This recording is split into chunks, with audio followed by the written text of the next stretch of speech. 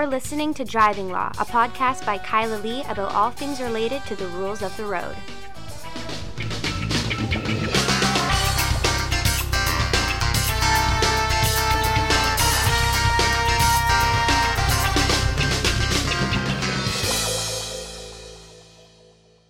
Hello, and welcome to another episode of Driving Law. I am Kyla Lee at Acumen Law, and with me, my co-host, Paul Doroshenko. And wherever you are, Kyla, I could hear like birds singing behind you, sounds of nature, the sounds of spring.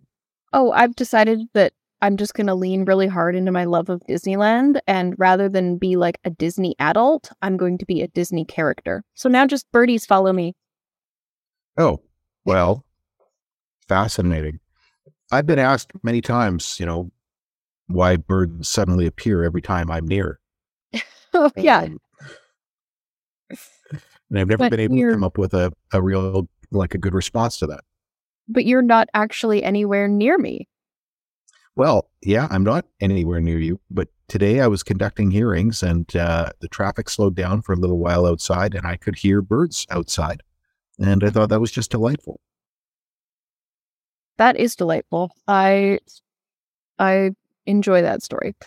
I also enjoy this week's podcast.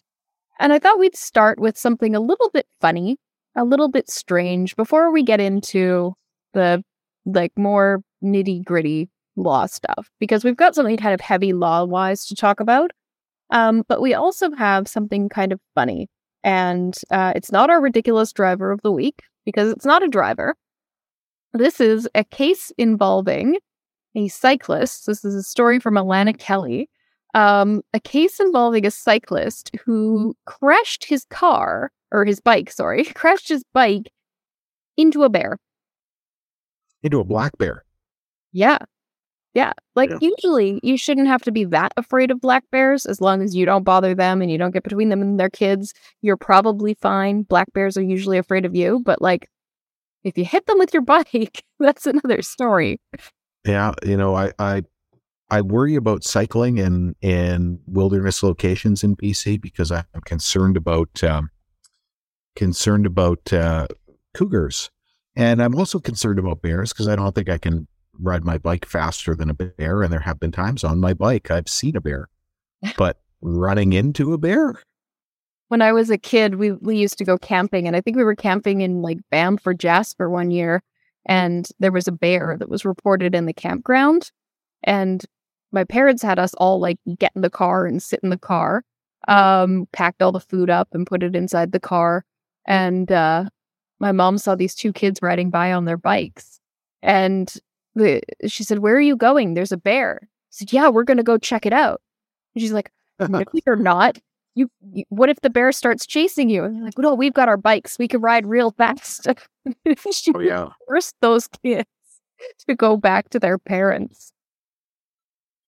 Yeah, well, smart for them to go back. I've had so many different bear incidents in the course of my life. I have, every once in a while, I have bear nightmares. I have bear PTSD. So I'm cognizant of the risk, and I can tell you that would be terrifying to strike a bear with your on your bike. I struck a bear once driving my TR6 on a mountain road, and I immediately stopped my car. And I was in such shock that I got out and started running after the bear. And I don't know why. I've never been able to sort that out. I didn't go very far. I made it probably about 4 or 5 meters before I realized, this is probably not a good idea to go running after an injured bear. It was probably fine, I suspect. Probably not. Yeah. But if it happened on your bike, well, apparently this guy was lucky because there was people around who came and assisted him. But yeah, terrifying. You're blazing along on your bike and all of a sudden a bear comes tearing out. Bears move fast when they're running across the road, boy. And no compensation scheme. There's no one to sue if you hit a bear with your bike. There's no, I would think, is it not the case that under the pre-no fault days, if you had ICBC car insurance and you were riding your bike and you were involved in some sort of a collision, your car insurance would also cover you? Your car insurance used to cover you to insure you for third-party So the bear could sue. The bear can do. But it didn't cover you, and so you just basically got to rely on the healthcare system and hope you got some money in the bank to cover your missed work. Because again, the bear doesn't have deep pockets and doesn't have insurance. So, and I doubt he properly identified the bear in any event. Probably didn't exchange information with the bear. No, and I don't think the bear is obligated to do it. Although doesn't really spell that out in the Motor Vehicle Act. This is also kind of interesting because it used to be that if you hit an animal and then you left the scene, potentially that could be a criminal charge, depending if the animal fell within the definition of livestock. Now, isn't it hit and run under the Motor Vehicle Act if you hit a bear? Is a bear a chattel belonging to a city? No, I don't think so. Not at all. And I don't think anybody expects you to hang around if you hit a bear. What if you hit a dog? But there might be something under some wildlife legislation. Maybe. That requires you to report it.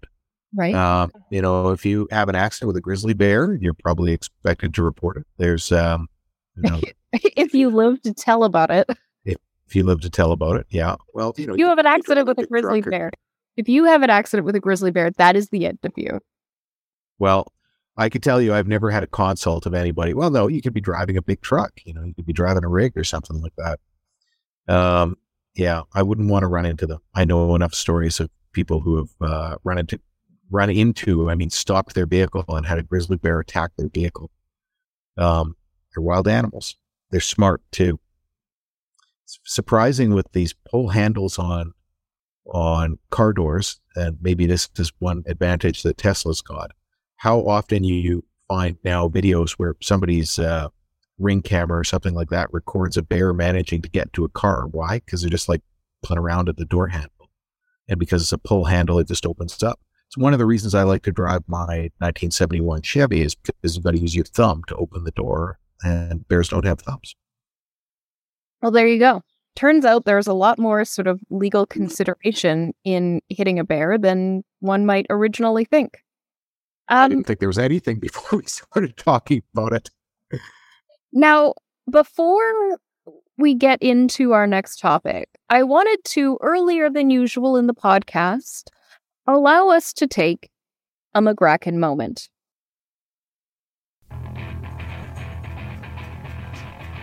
Ladies and gentlemen, let loose the law and justice Kraken, Eric McGracken!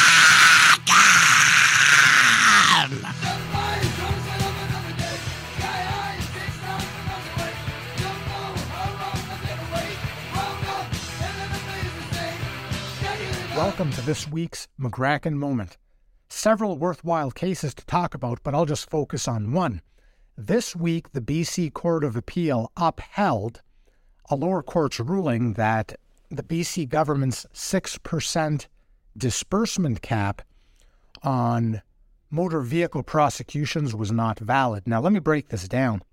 The government has basically waged war on BC crash victims for years. They created minor injury caps, defining most injuries as minor, even if you wouldn't consider them to be minor.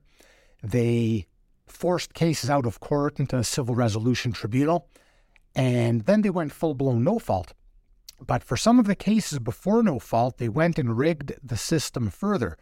First, they overhauled the rules of court in BC Supreme Court, and they artificially limited how many expert witnesses you could call to prove your case. Now, that was found unconstitutional. That got struck down. But the BC government wasn't content there. They took another kick at the can. They amended the Evidence Act, and they basically said, we're going to limit how much you could recover for your disbursements. So regardless of how much evidence you call, we're going to say the disbursements you could recover cannot exceed 6% of the damages a court gives you. Now, here's the problem. If you're advancing a claim, you have a tough choice to make. You either don't call the evidence you need to prove your case, and then you don't prove your case, but you recover your disbursements, or you prove your case, but if the damages aren't high, you have to eat the cost of the disbursements you needed to prove your case. This is a nasty, rigged system. So this got challenged swiftly, and the lower court ruled that this was an unconstitutional law and it violated administrative law principles. I won't get into the nitty-gritty, but the bottom line is it got struck down. Government still was not happy. So they appealed it to the BC Court of Appeal. The case is called British Columbia and Lee, L-E.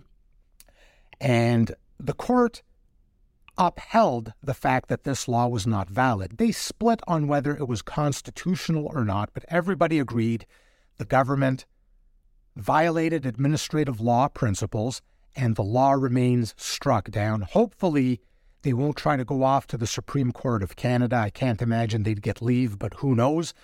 But there's a little more clarity in the very muddied system we have for BC crash victims. So the 6% cap on disbursements is not valid. Good news if you're prosecuting a claim. Thanks. Now, the reason why I wanted Eric to start his moment off is to set the stage, because he's given a really great summary of the 6% disbursement cap and the decision from the BC Court of Appeal still finding the government's 6% disbursement cap law unjustifiable, unreasonable, and unconstitutional. It's a great decision. It's a long read. It's really meaty on law stuff. So unless you really like to nerd out, I would just recommend reading the headnote and listening to Eric and reading Eric's blog post about it.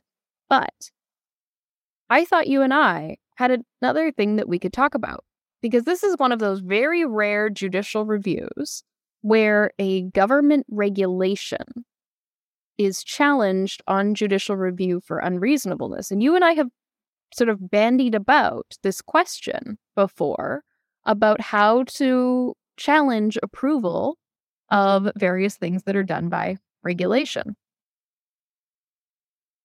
Yeah, we have. And, you and I have also noticed, and I noticed this over the course of my career, this particular problem that the courts used to impose tests when they thought something was really bad that the government did. And they would, they'd find something, a way around some piece of legislation. But ever since the charter came out, everything's, the charter seems to be their only remedy. It's like the charter hammer. They're dealing with a bunch of other things, other tools that they need. And so they just generally don't do it if they can't, find it being some charter violation. And here the Court of Appeal is applying this other standard. Yeah. So it's interesting to see, but I think that this decision actually has broad implications in the practice of driving law, particularly when it comes to the criminal code. Because think about all the regulations that are used under the code. The approval of containers for collecting blood samples, the approval of forms of certificate of qualified technician and analyst, the approval of saliva testing instruments, the approval of approved screening devices. And those are also approval decisions. Lots of them are done similarly under the Motor Vehicle Act, the approval of the drug recognition evaluation system, which is not done the same way that it's taught by NHTSA in Canada. We have a different method of doing the DRE here. Slightly, but still nevertheless different. Yeah, I guess my issue with all of that is that they can say that there is, that in this case, the 6% cap, the court came out, and I haven't read the decision. I've relied on Eric's blog post, but the court came out and said it's unreasonable and arbitrary. Yeah, because you could see that it is arbitrary, but think about the examples that you provided. Approved screening devices or standardized field sobriety tests. Are they arbitrary? Well, it's not that the tests themselves may be arbitrary, but the decision-making process to get there is arbitrary. For example, if, the police just said, we want to buy this breathalyzer, and the government then used their regulatory power to approve that device because the police said, we want it, that would be arbitrary. But they always go through slightly more than that. I know they go to the alcohol test committee. Yeah. And they presumably look at it, and presumably they do some more than just read the pamphlet, although one never knows. They're buying them from suppliers who they consider reliable suppliers who've been providing them with this for years. I think you'd have a problem saying, the arbitrary claim. Now, saliva testing, maybe not. It may be easier to make that arbitrary allegation of arbitrariness. Because in saliva testing circumstances, they use it to form reasonable and probable grounds of impairment, but then they don't actually have those grounds.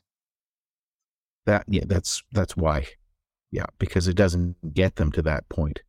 It doesn't get them to the point to conclude that an offense has been committed on a balance of probabilities. What about the use of standardized field sobriety testing for drug impairment? For example, we use that in British Columbia. It's approved under the BC Motor Vehicle Act and approved under the Criminal Code, but all of the studies related to SFSTs say that they're specific to alcohol. That actually is a good argument. Now you've struck on something there.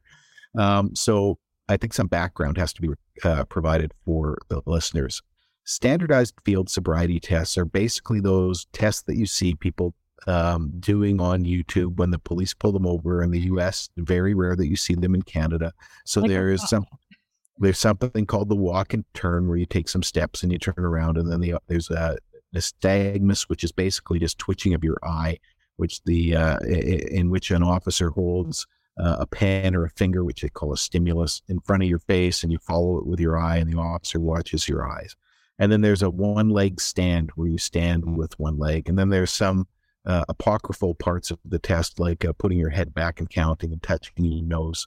But they are standardized. There is an accepted standardized tests and a way of grading them. They are very subjective. They are not useful for a huge portion of the population because the either disabilities or just variations in humans. And most officers, when you start questioning them, don't know how to do them pursuant to the instructions because they forget. And so what do they actually tell you in the end? Well, it turns out there is one part of it that is almost quasi-objective, and that is nystagmus. And unless the person, is one of the many, has one of the many reasons that they shouldn't be tested using, assuming a nystagmus, such as concussions over the course of their life, or age, or diabetes, or something along that line, it will give you some reasonable approximation of a person having a prohibited blood alcohol concentration. But everything else in there. Wait, are you referring to Tharp's equation? Maybe. I don't know. Tharp's equation takes the angle of onset of nystagmus and then subtracts, I think it's 270 minus the angle of onset is going to give the BAC. And that's been... Well, it doesn't tell you BAC. I'm not claiming that. I'm saying that, if you see somebody with nystagmus and they are otherwise a good candidate for that testing, nystagmus will appear in people when they have an elevated blood alcohol concentration. But again, this is a whole series of tests. Now, these tests are relatively reliable for alcohol, but what about drugs? They're not. They're not. They're not. When they started looking at them in the States, because they actually created the test with the hope of finding something that would help to identify drivers who were on drugs. But they determined that it is completely useless for that, that it doesn't tell you anything about whether the driver's on any one of the categories of drugs. Nystagmus doesn't exist for that, but they did determine that, that test is not bad for alcohol. But in Canada, like an accident, we never really use the test much. Yeah. In Canada, we never really used SFSTs very often. We'd have an officer who was just excited to use their training and didn't have an ASD. So we would infrequently see it. And Kyle and I both took the police course to do it. And keep following up on it. But when we legalized cannabis, the federal government said we're going to be using this to establish grounds to do later testing in drug cases. Mm-hmm. And it's not tested for drugs, not usable for drugs. And so how can you say that is not arbitrary? And we've wondered about this and thought about the constitutional challenge. And honestly, every time that we've had it, we've succeeded on something else. So we've never had to do it. Somebody along the line, I'm sure in Canada, has run one of these cases. Whether or not they considered that, I don't know. But the arbitrariness of that, you're right. That's where this decision could apply. But it also could apply to all sorts of other regulations that are arbitrary.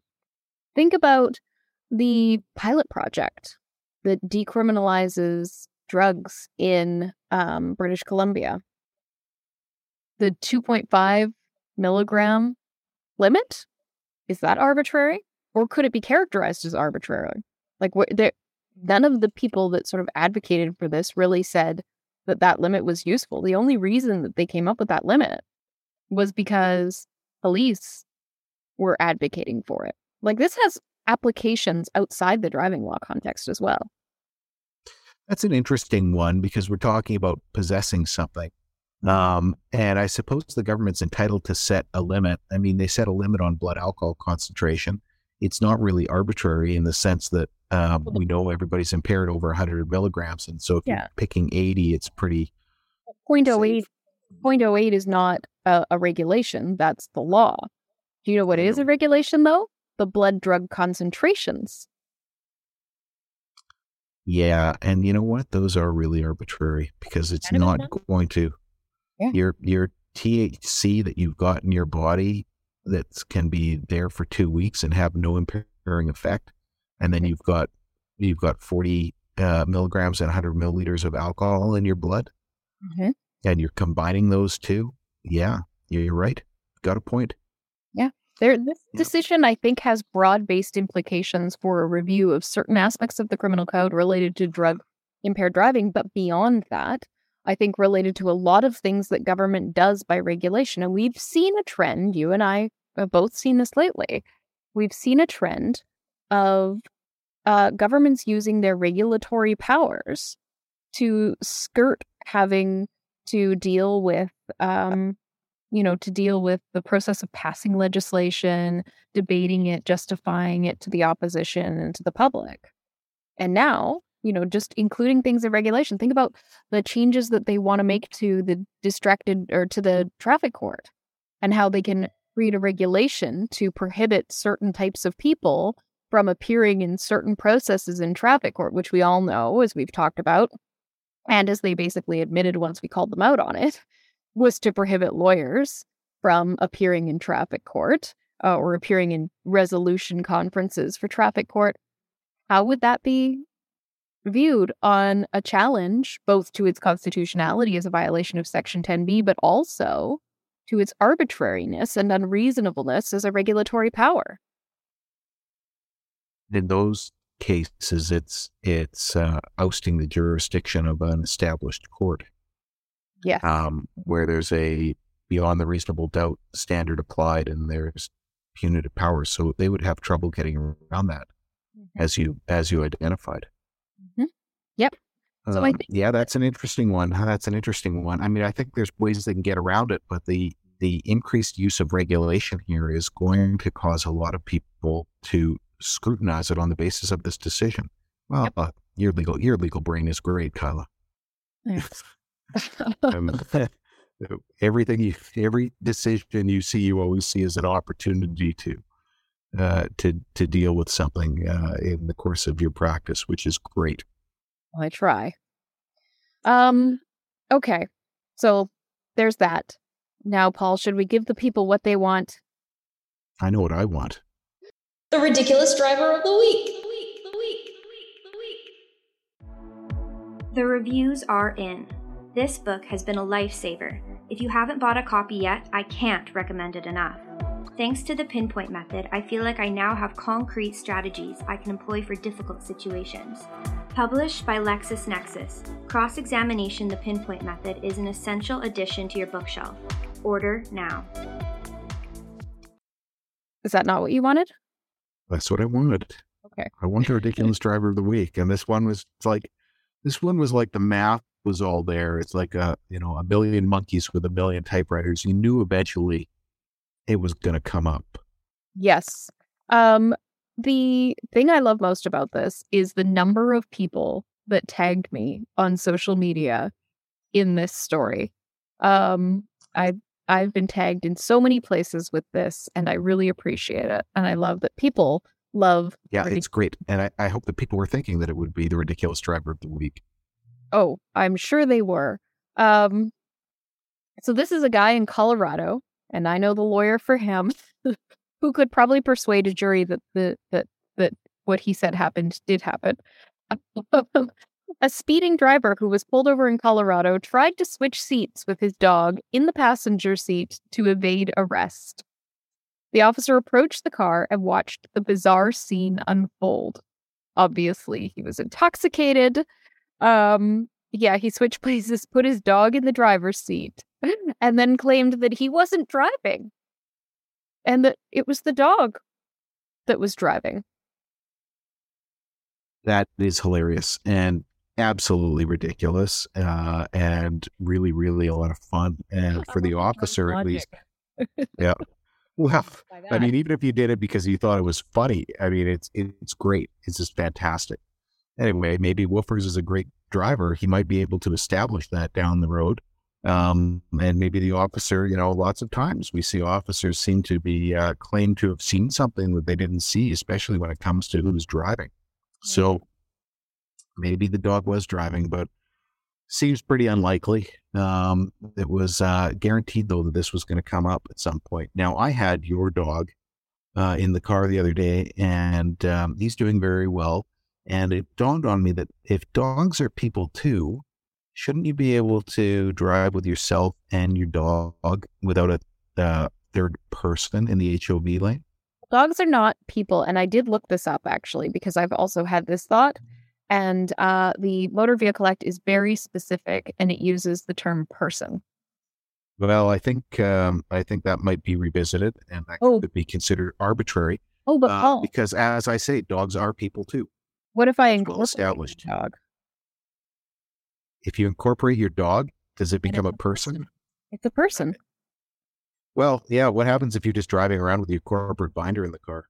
Yeah, my corporation. Or your certificate. Yeah, exactly. Your certificate of incorporation's there. You're there. You've got your corporation. I have my corporation with me. And corporation is a person. My corporation, leave your binder or your certificate on your driver's seat. Yep. And it has care and control of your motor vehicle. There you go. Well, we're getting silly. We're getting as silly as the guy who had his I think his dog was driving. Turns out it's not drunk logic. Anybody can think this way. So yeah, look at how we worked out so many so many different things today. I sure hope that your considerations on the arbitrariness of the regulation changes are not as unfounded as our considerations about dogs being capable of being people in the HOV lane. I also hope that. Well, that's our podcast. Thank you for tuning in to another episode of Driving Law. You can find us on VancouverCriminalLaw.com or give us a call at 604-685-8889 and tune in next week for another exciting episode of Driving Law.